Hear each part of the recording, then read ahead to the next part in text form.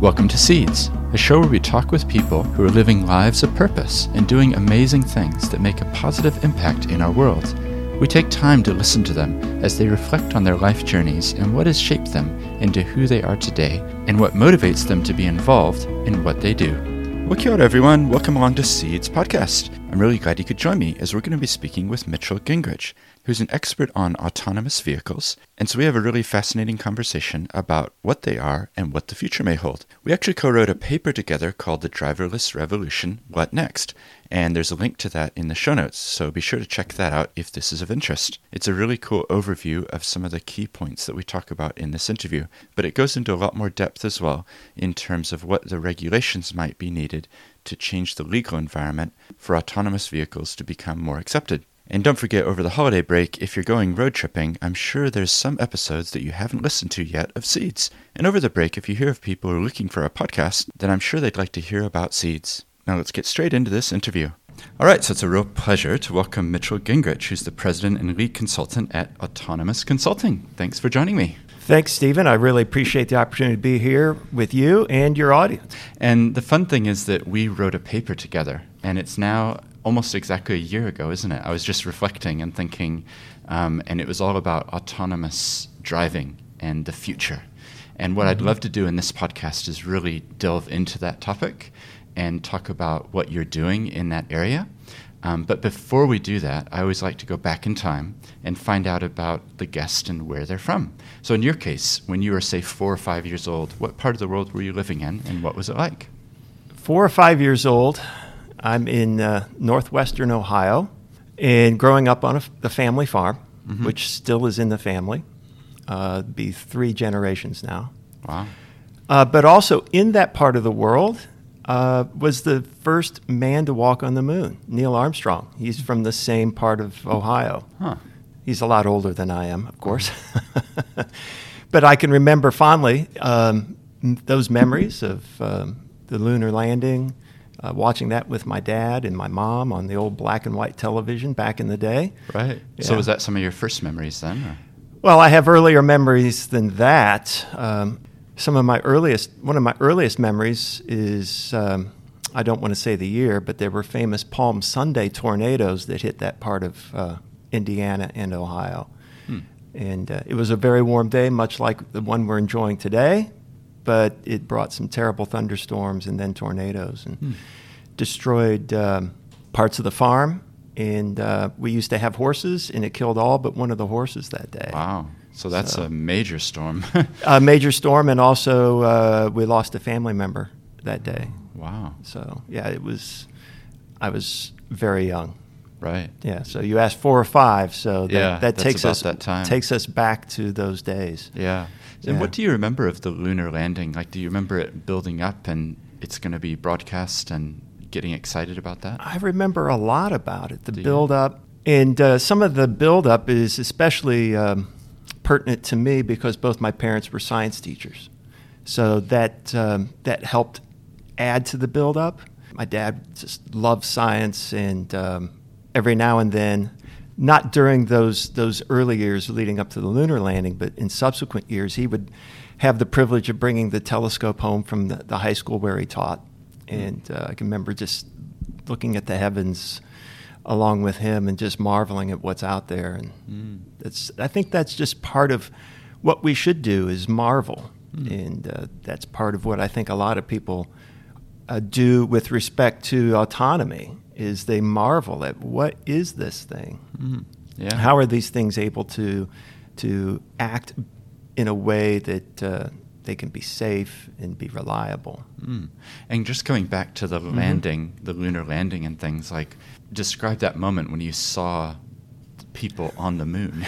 Obviously, it's just one of those awe-inspiring moments. It's just like, how can that be? You have to remember, in those days, living in America, you would also see on the nightly news the soldier death toll, the daily death toll of the soldiers in Vietnam. So it was kind of like, it was Dickensian. It's the best of times, it was the worst of times, because there was so much strife. I was too young to appreciate why people would riot and protest against the war. I didn't quite understand that, but seeing Neil Armstrong walk on the moon is just like the possibilities. It just that's what that's what I recall. Just what else can we do when we pull together? And you mentioned your parents were science teachers, and this event clearly had an influence. Does that mean that you enjoyed science growing up, or what was it that... I absolutely enjoyed science growing up. One of the things I thought I would do is go on to medical school, but I didn't do that. Going into university days, for whatever reason, organic chemistry and I didn't get along. And a good friend of mine at university in those days had always planned to go to law school, and he encouraged me to do it as well. And I set my sights on it in those early college years, and went on to graduate from the University of Akron, then the University of Akron School of Law. Started practicing at a sizable firm, and then had an aha moment that, if I really want to control my destiny, I need to go out and get clients. And I started my own firm, and then grew that firm into a multi-lawyer, multi-discipline practice. And then... and so just take us back. Sorry. No, that's fine. But we're rushing through. Just, that becoming a lawyer, like you'd had the science background, and that's what had appealed, it sounds like, growing up. But then law emerged. Was that a moment that you thought, yes, I'm going to give this a go? Or, how did that come about? Because as you know, I'm a lawyer myself, so I'm always interested to hear. Part of it was, yes, give it a go, but I decided that I would focus on doing that. Mm-hmm. And in doing that, and then in practicing law, I made it my own. So everything is a mixture of science and art.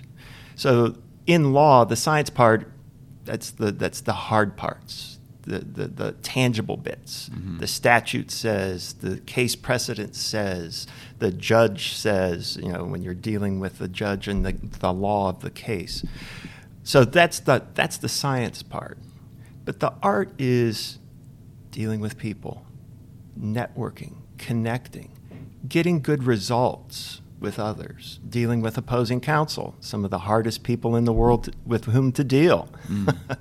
So I enjoyed those parts. And I think one of the greatest compliments I got in my law career is when one of my law partners who went on to become a judge said, "Mitch, I learned so much from you," and I didn't know I was teaching him.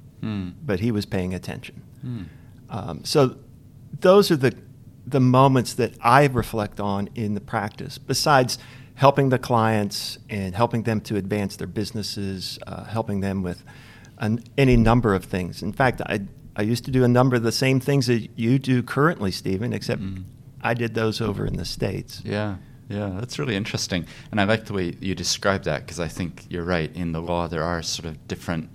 People think it's maybe just about drafting documents, but there's so much involved, isn't there, in terms of what does the client want, what do they need, okay, how do we chart a course to head in that direction?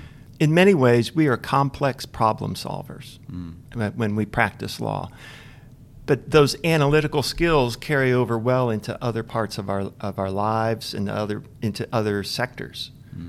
In business, you're solving complex problems, but more often than not, you're solving some of those complexities are psychological issues. And how do I get these folks to play nice, so to speak? How do you encourage your team? How do you lead your team? Just so many different ways to do that. And so for me, I thoroughly enjoyed the practice of law. And the opportunity to come to New Zealand is the only reason I would leave it. Right. Yeah, well, that was what I was going to ask. So where were you practicing? All where you were from? Correct. I was practicing law in Akron, Ohio. So it used to be known as the rubber capital of the world. So these days, for basketball fans, it's probably known as the home of LeBron James, right? Exactly. And from where my office was in downtown Akron, I could look out my window and see his high school. Oh, okay. Right. So, yeah, I had the privilege, like many people in that part of the world, to watch him grow up and become a man, become the legend that he has grown to become. And he's still out there doing it. Yeah, it's amazing. He's a marvel. He really is. Yeah. And so how long did you end up practicing law for there then? About 22 years. were here in New Zealand. How did that get on your radar? New Zealand got on the radar because went on a Colorado vacation. So during a Colorado vacation, we had an opportunity to go to the Navigator headquarters. So Navigators is a worldwide Christian organization. It's this beautiful mansion right next to the Garden of the Gods in Colorado Springs. But they have teas and different events going on. And we thought, we'll include this in our itinerary. Mm-hmm.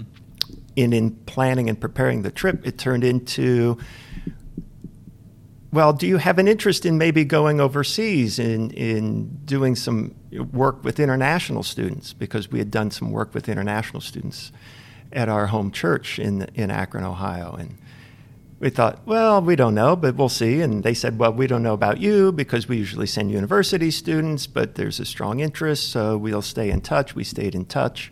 And so our first trip to New Zealand came through a 6-week tour of New Zealand with some university students, and that was in 2005. We came again in 2006 because the local organization, International Student Ministries of New Zealand, invited us to come back.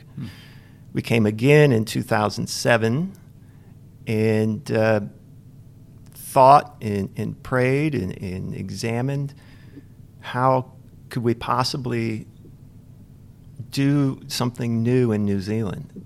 The other part of me was, how could I not go on this adventure? How can I come to the end of my years and say, I could have been in New Zealand? And I didn't want to have that regret. I didn't want to leave my law practice, but it just was something that I just couldn't, excuse the double negative, couldn't not do. It just was too important to do. And what had you known about New Zealand before you came the first time? Obviously, Lord of the Rings. My daughter absolutely adores the books. I think she has read The Two Towers 10 times. So knew about it through that connection, the movies, etc.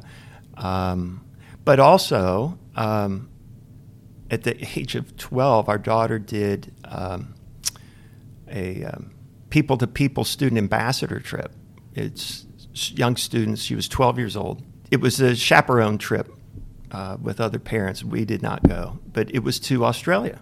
And she was just adamant that she was going to go on another one of these trips to New Zealand because she was just in love with this part of the world. Well, instead of going to New Zealand that next year, that's when we went to Colorado, which then ends up going to New Zealand. So the subtext of the story is what our daughter wants, our daughter ends up getting. Right. That's great. And by the way, she ended up attending the University of Canterbury, and she married her university sweetheart, and so that was in 2018. So right. And she works here, and he's an engineer here, so she's our only one. So there's no other place in the world to be at this stage either. Right. Oh, that's really cool. So the reason that we originally connected, I think, was a shared background in terms of America and things, but also it was about autonomous vehicles. So that's right. What happened? Because I know you had gone back to the States for a while. What was that about, and what were you doing there? We lived and worked here, primarily working with international students at University of Canterbury and at Lincoln University. Loved it. Had tremendous connections with a lot of good people. And just felt some tweaks, despite how clear it was that we should be here in the earlier part of our story. Just felt that maybe it would be good to return to the States, but not to Ohio, but to Phoenix, Arizona, because as it turns out, that's the western hub of my wife's family. She has 2 sisters that live there, and the elder sister has 5 daughters, and most of them were living there and married and having kids of their own. And so it was like I said, the western hub of her family, and we thought it would be a good opportunity to start life there after our time in New Zealand. And that was a decision that we have come to rue, R-U-E, rue, not like a kangaroo. because what we expected to happen while we were in Arizona, none of it happened. And as it turns out, I ended up actually driving for Uber because I needed something else to do. And through doing that, Uber ATG, Uber Advanced Technology Group, was looking for people to incorporate into their development and deployment of autonomous vehicles. And they connected with me because of that that existing connection.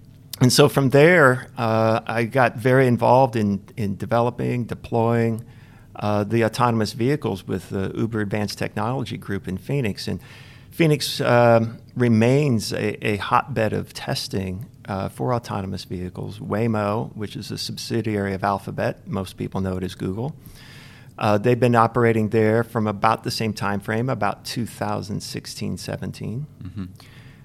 By the way, I worked with Uber ATG 2017 through 2018. Mm-hmm. Now you might be thinking, okay, why isn't he still working there? Well, there's a significant event that took place in the autonomous vehicle sector in March 2018. And just as you asked me about the lunar landing and remembering that, well, I remember that day pretty well too, but for different reasons. Mm-hmm. So I remember waking up early and getting a text from one of my work peers, and he said, "We had an accident last night. Pedestrian was killed." Oh no. And then there was shutdown of the entire operation, a re-examination. And 2 months after the accident, the Uber ATG decided to shut down the whole operation. So 300 people were made redundant.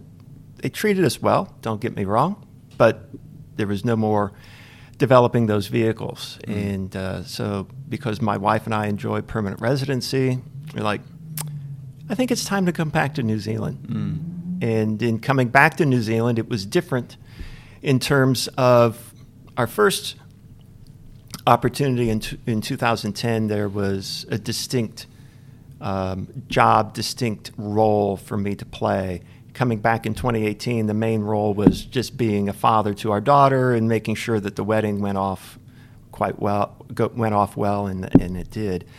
And that was October 2018.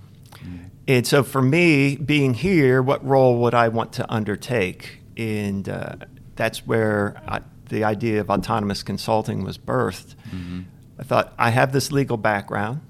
I have this autonomous vehicle background. I am thoroughly convinced that the future will be autonomous, whether it's on the public roads or in the skies or in the seas. We will be utilizing autonomous technology to transport our people, to transport our goods. And I want to be part of that because this is something that excites me. It's something that I've got a tremendous introduction to through Uber Advanced Technology Group. And so I started doing that. You and I met, and I think it was about a year and a bit ago, and we sat and had a coffee, and then I think I said, why don't we do a white paper together, right? And exactly. And then over a series of weeks, it didn't take very long, did it? We just sort of pulled it together. What we'll do in the show notes is put a link to the paper as well if people are interested. It's called The Driverless Revolution, right? Exactly. Yeah. What next? Yeah, what next?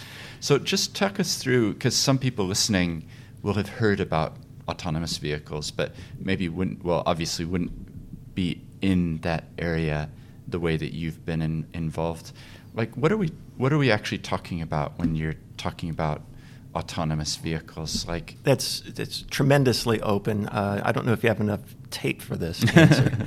I'll try to keep it brief. So from a transport perspective, and we touched on this in our paper, that the idea of something moving through space on its own is as old as Da Vinci. So back in 1478, Da Vinci had a self-propelled cart. He designed it. He never built it as far as we know, but others have taken his designs and constructed it, and it basically worked like a clock. It had gears and springs, etc., in it to basically operate on its own. It wouldn't be able to see a pedestrian or a dog walking across its path. That's kind of the magic that we have today with computer vision, machine learning, neural networks. All the computers that we have today are facilitating a whole revolution in how we move ourselves and how we move freight and goods, products. So part of what's driving that is there are a number of factors. One is safety. If you look at stats from the U.S., you're looking at 30,000, 35,000 deaths annually from transportation accidents on the roads. That's just automobiles, trucks, etc. on the roads. That's too much of a loss. How can we build safety better into our transport system? And we turn to our best friend, technology. At least in our modern day, we think it's our best friend. Although if you watch The Social Dilemma, you may not think so. But that's another podcast for someone else. So with respect to autonomy, we're looking to create safety. And as I mentioned, with my experience at Uber Advanced Technology Group, we had an oops. And so safety wasn't quite what we thought. Autonomy didn't quite produce on its promise of safety in that context. But that is a case study for another podcast, perhaps.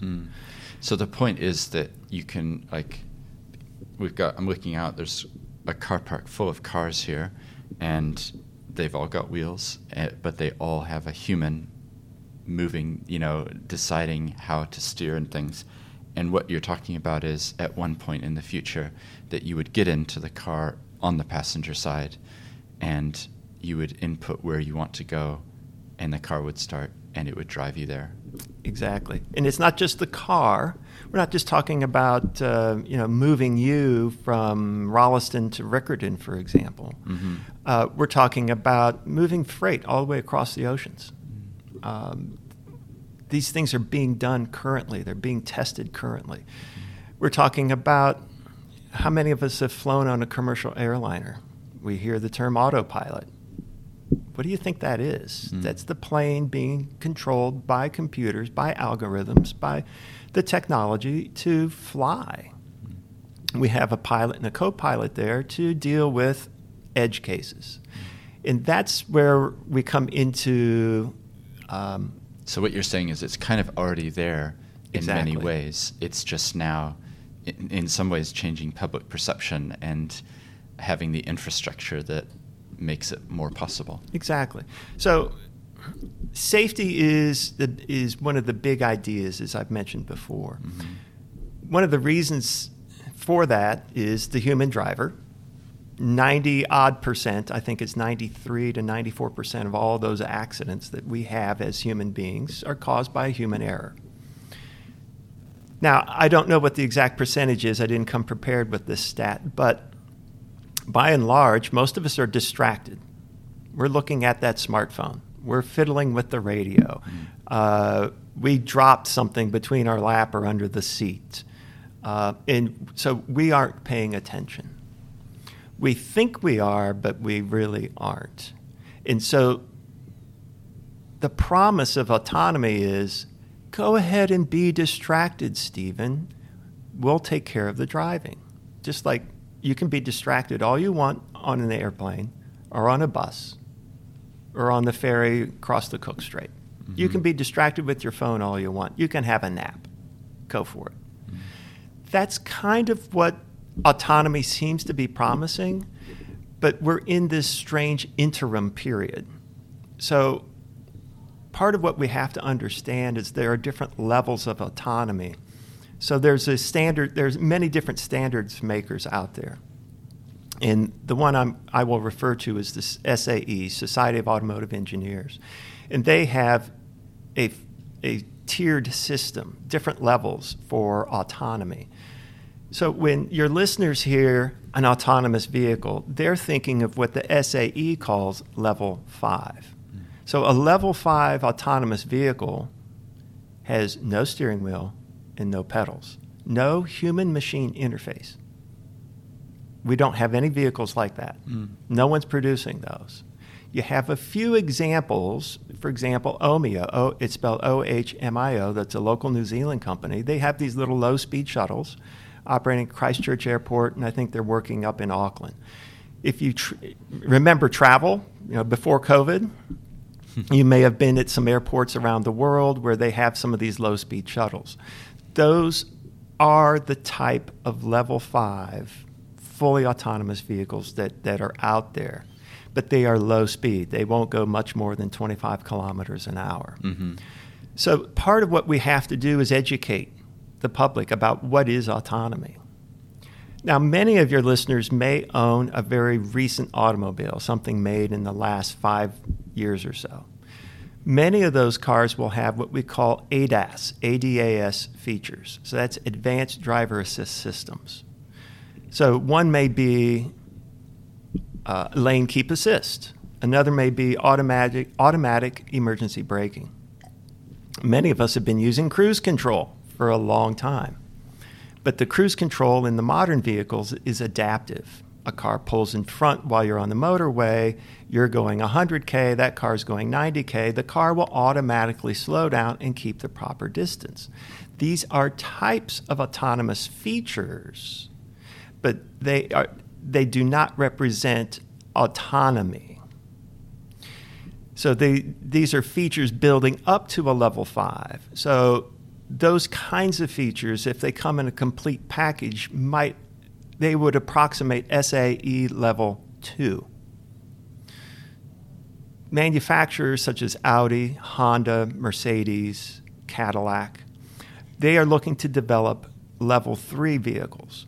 So that means you can literally take your hands off the wheel, and within the operational design domain of that vehicle, that means within the certain limited circumstances, within a geofenced area perhaps, that vehicle will operate as designed. And you can take your hands off and maybe not pay that much attention. The challenge with these systems where we're at in the interim, these ADAS systems, is the human-machine interface. I still have to pay attention. I want to be distracted because that's my bent as a human being. I'd rather look at my smartphone and watch some silly TikTok video. But I have to pay attention to the road. Mm-hmm. So in the current climate, right now we have these ADAS systems. Those systems are expecting me to pay more attention to the road and to the robot. So now my attention is all over the place. It's quite diverted. I'm paying attention to the robot. It's taking over the driving function. I'm paying attention to the road in case the robot misses something. And then I'm maybe selecting a playlist from Spotify. That's not a recipe for safety. And that's part of our challenge. Another part of the challenge with respect to the ADAS systems is, well, what happens every now and then? You have a little fender bender, right, Stephen? Mm-hmm. Or your windscreen needs replaced. Most of the ADAS sensors live right up where your rearview mirror is, up in that windscreen. If you don't get the proper windscreen installed, the sensors may not work appropriately. If they aren't recalibrated appropriately, then they may not work appropriately, and you'll have a false sense of safety and security. And so then that begs another question. Who's paying for that recalibration? Is your insurer? Maybe they will, maybe they won't. Depends. What boxes did you tick when you were selecting your coverage? It's interesting to think about, isn't it? Because I'm just imagining the future, and decades from now, maybe someone will listen to this podcast, and it's 2075 or something, and they'll hear us talking, and it'll be kind of like the way people would have seen the first vehicles, 100 years ago. People would have been shocked to see a Model T Ford sort of coming down the road, no horses involved, just it's driving. And in a way, I'm just thinking of the vision that we're talking about, like what might the future hold? Can you sort of cast the vision of what that might be? Like, do you think at some point I won't own a vehicle? I'll walk out of my office here, I'll have called a vehicle on the app. I'll sit in the vehicle. It will drive me to a place, drop me off, and then it will go pick somebody else up. Like in my mind, that it would be a lot more efficient use of resources rather than all of us owning vehicles. You know, like having some sort of shared scheme where you can just jump in and go on. Yeah. Stephen, you're already envisioning the future. I mentioned safety as one of the rationales for the advent of autonomy. Another rationale is resources. Ride sharing, car sharing, all those kinds of technologies, ideas came to the fore because, wait a minute, I have a personal vehicle, but 90% of the time it sits doing nothing. It's a resource. It's not even an asset. It's a depreciating asset. And I have to pay financing on it. I have to pay for parking on it. I have to pay insurance on it. I have to pay road user charges, maintenance, WAFs, on and on and on. The list is longer than my arm when it comes to expenses related to owning a personal vehicle. But we all just say nod and tick the box, just like we're signing off on installing the latest app on our phone. We just tick, sure, yeah, you can have access to everything. I don't care. I just want the app. And that's kind of how we are with the personal vehicle. I just want the car. You know, there's something deeply intangible about, I got freedom. Isn't that what we felt when we were teenagers and we were driving the car, right? Well, that persists even later in life. And it's interesting, just sorry to interrupt, but the resources point, if you look at the downtown areas, like the prime real estate often is dedicated to car parking. Oh, yeah. And, you know, like even here in Christchurch, like it's kind of been rebuilt after the earthquakes, but as you drive along, there's another Wilson car park. There's another place for parking, which maybe you wouldn't need as much of if you had some other systems. You're onto it. So I'll give you a link later to this article to which I'm referring. I don't have it ready to cite. But there was an architect in the U.S. who put out an article and he said, imagine with me just Manhattan. Not all of New York City, just Manhattan, car-free. And it would clear 60% of the area. Imagine what you could do with 60% more area in an incredibly densely populated area like Manhattan. It was fascinating, too, in that article, Stephen, that there was a picture of Central Park Avenue when it was first created. It was for walking. But with the advent of the personal car, that was cast aside so that we can put cars down that. Using autonomy is not just about saving lives and saving resources. It's also about saving the climate. If we have fewer personal cars, even if these are all electric vehicles, if we all have electric vehicles, if all 5 million, or maybe not quite 5 million people own cars in New Zealand, but let's just use the example. If 5 million people in New Zealand overnight bought an electric vehicle, we really aren't saving the planet as much as we think we are. If we only had maybe 1 million fleet vehicles, or even fewer than that, maybe a few 100,000 fleet vehicles that could safely transport people, and everyone was content with that, what kind of a climate impact do we make? Then what do we do as individuals with the money that we're saving on our transport? That monthly bill or that annual bill, what do we do? And here's another bigger question. If we're safer, what happens to the panel beaters? What happens to the insurance industry? What happens to all these other things? Because this will be a cascading effect in how we live. Imagine inside the 4 avenues here in Christchurch, that was the operational design domain of autonomous vehicles. You just had autonomous vehicles operating inside those 4 avenues. It would be similar to what the architect envisioned for Manhattan. All of a sudden, all this space. Would people be more inclined to live in the central city? Would they be more inclined to buy into the 15, 20-minute city kind of life where the idea is everything is accessible to me within 15 or 20 minutes. It's walkable, or I can get a scooter, I can get an e-bike. That whole idea is encompassed in something called MaaS, Mobility as a Service, MAAS. And that's something that it exists today. It's just putting together all those little pieces so that, if I live in one part of town, how do I get to the airport without using a personal vehicle? Ride my bicycle to the bus station and take the bus out to the airport? Or do I take a scooter? Or do I park at the perimeter of the CBD and take a scooter into my work that's in the central city? If I live in Rolliston, how do I get to the central city? Is there light rail?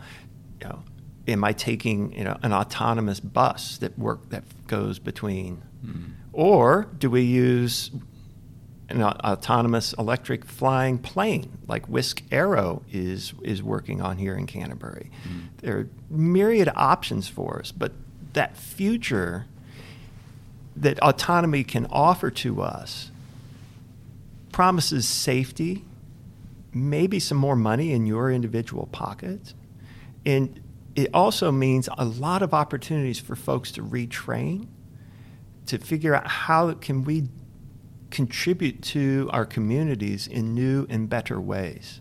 How can we maybe even have more green space, maybe gardens even in the central city? There are a lot of possibilities, and I think autonomy has a tremendous impact on urban planning. Well, that's the fascinating thing. I think if you could get the mindset shift, that this is my car, moving away from that mentality, there would be a huge range of flow-on impacts. And you've just touched on many of them, but there would be a lot more as well, wouldn't there, in terms of road design and, how people get from A to B. It might just be a real fundamental shift. Well, another fundamental shift would not only, I mentioned MaaS, that's mobility as a service, that's the idea of moving people. But there's another concept called FaaS, freight as a service.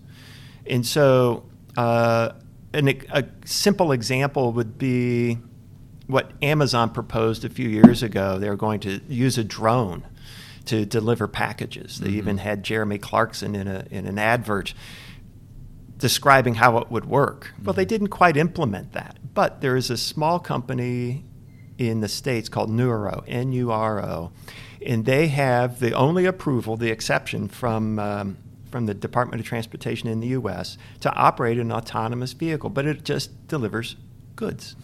So it's a small, we're here at a conference table that's about half the size of this conference table. So it might be at most 2.5 meters long and maybe 1.5 meters tall. And it looks like, I don't know, an oversized Roomba. But it can deliver groceries, pharmaceuticals, etc. And it's kind of like the Amazon locker, where if you have goods delivered, Amazon delivers something to an Amazon locker, and then you have your key combination, you get your goods, so that Amazon's not going throughout the entire neighborhood. That's part of the idea that the Amazon locker has. It's something they use in the States. It's not ubiquitous, but they do have that in places. And so you look at a company like Amazon, where they've recently acquired Zoox, which is that's ZOOX, which is an autonomous vehicle developer. I just saw today, they put out a promotional video where they're ready to develop a fleet of robo-taxis. And when you have Jeff Bezos' money, you can be sure that they're going to be ready, willing, and able to put out a fleet of these robo-taxis because they have a tremendous experience in delivering product and delivering goods. And they are looking at doing the same thing with humans. Yeah. Well, what we'll do is in the show notes, if you send me any links to things that look interesting, we'll drop them in, because then people can click through and they can find more. And I know you've got a website as well, so we'll put that in, and people can kind of keep up to speed with the blog and things, because I think what you're doing as autonomous consulting is out there actually helping people imagine the future and what the implications will be across, either from government perspective or from private sector, right. So yeah, we'll put some information in the show notes, but it's a fascinating area because I just have a feeling that people will listen to this decades from now and they'll look back and probably laughing at us in some ways because of course we can't imagine the future, but wouldn't it be nice if instead of looking out at this car park that I'm looking at now, which has like 25 cars, if instead, what if that was some type of communal garden or something, like instead of devoting, pave paradise and put up a parking lot, what if we changed the mentality and the approach? I think that's part of the magic of what we can do when we imagine the future. I mean, think of what JFK said so many years ago, at the end of a decade, we're going to put a man on the moon. That is a real moonshot. And for many folks, the idea of autonomous vehicles is a moonshot. But when we put our minds together, when we find the means by which we can cooperate, it's amazing what we can do. I mean, 2020, I think, hopefully has taught us that with respect to the advent of these vaccines. So the vaccines, as I understand it, are being administered for the very first time in the U.S. They've already been administered in the U.K.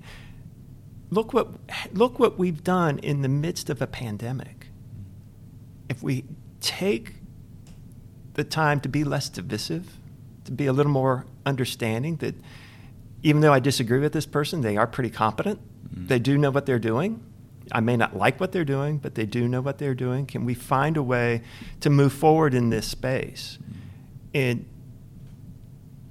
I think part of the challenge is us just psychologically, emotionally understanding that my freedom is not challenged by not having a personal vehicle. That I have just as much freedom because I have this thing called a smartphone. I have the ability to have a vehicle at my beck and call. It's not every day I need to drive to Nelson or to the West Coast. I might need a different vehicle for those purposes. But for most days, going to school, going to work, going to the shops, I'm not traveling that many Ks. I'm really not. Yeah.